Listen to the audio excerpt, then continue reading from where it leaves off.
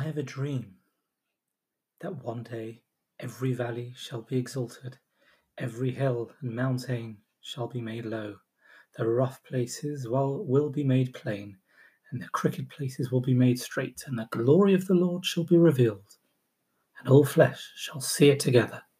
This is our hope.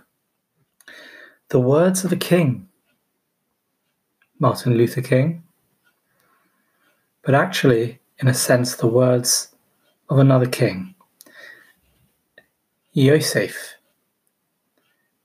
the de facto ruler of Egypt, was a king. He was a master of self-control, and in this day, Yesod Sheb Yesod, the full expression to the maximum of Yosef, resisting temptation, this is Yosef's day. He was a man who knew how to interpret dreams. He could sift dreams from delusions. Ask yourself, do you do that? When you look at the dream that Yosef interpreted of Paro versus the other interpreters, what was it that made Paro sit up and listen to Yosef? Paro knew that as a king, Leiv Melochem B'Yad Hashem, the dreams of a king are pertinent to the whole country. So, no, it wasn't about 7 daughters. That would be too personal. When he starts speaking about the 7 cows, the 7 sheaves of corn, potentially actually the cows as a potential link to Yosef himself, the bull. But when he's speaking on a national level, Yosef is able to cut through the thickets and find the clarity. That's Yesod Sheb Yesod. The Hanhoga of the day, the actions of the day, make a plan of how you want to resist those negative things, overcoming things that are difficult to. Make a plan and share it with others. That's Yosef, to be fruitful, to produce for the next generation. Be a tzaddik, like Yosef. Do for others and see them in a good light, like we spoke about yesterday, together with Aaron. The idea of seeing the good in people, being clear about it, having clarity. It's interesting that it's also the kinyan of the day. Misyashiv liboy b'talmud, again, the leiv, the heart, in action. Be clear, orderly, and prepared in your learning. Think how Yosef prepared himself before he saw Paro. He was clear and orderly when he came in front of Paro. Yosef, the paradigm of chen, he had that charm, he had that charisma, but none of those words in English does justice to the Hebrew word. We express that the chen, the word chen, is the letters ches and nun, the 8 and the 50, above the natural order, the cycles of 7. 8 is above that, and 50 is 1 above 7 lots of 7, like the 7 cows, the 7 sheaves of corn. Being above nature, being above that which is petty, allows him to see through to what is real. We spoke about the man in the middle of the maze who can stand on a platform and see clearly now what others cannot see. Yosef could see through the superficial. We brought the idea yesterday about looking through a window, which if it's dirty on the inside, looks as though everything else outside is dirty. Clean the inside and you're fine.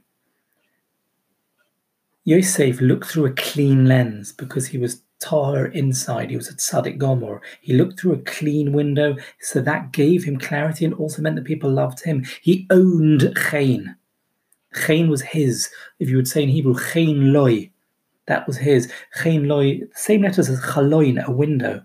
And perhaps, just perhaps, that's the secret why he was this interpreter of dreams, because a dream in Hebrew is a chaloim, ches lamed vav mem, very etymologically similar to chaloin, a window. Because yes, like eyes we spoke about, dreams are a window to the soul. The Gemara tells us that it's meant to be a 60th of nevuah, of prophecy. Again, long time before modern day psychoanalysis. Jung, eat your heart out. The brothers called him already Baal HaChaloimos, the master of dreams. He had dreams, he interpreted dreams, Paro himself says, Hanimsa kazeh ish asher ruach Elokim boy. Is there any man who could be found like him, who has the spirit of Hashem inside him? He calls him Sofnas Paneach, the revealer of hidden things. Of course, within that, though, is an inherent danger, as we said, with regards to Chaim. And with regards to yesterday when we spoke about the beauty of Greece, the beauty of Yavon. Baal HaChaloimos, his brothers call him. The master of dreams. The Mefarshim, the commentaries point out that Baal also happened to be the name of the chief deity of the Mesopotamian area. Baal, the Avodah Zarah, the idol of the time, meaning master. Baal HaChalom is master of dreams. But the idea, as we said, is it's self-serving. It's manipulative. There's a suggestion of subversion by the brothers. He's saying these dreams. He wants us to bow down to him. And yeah, he does get the top job in Egypt after advising Paro about his own interpretation. So yeah, there is that fine line. But Yosef does not take the credit.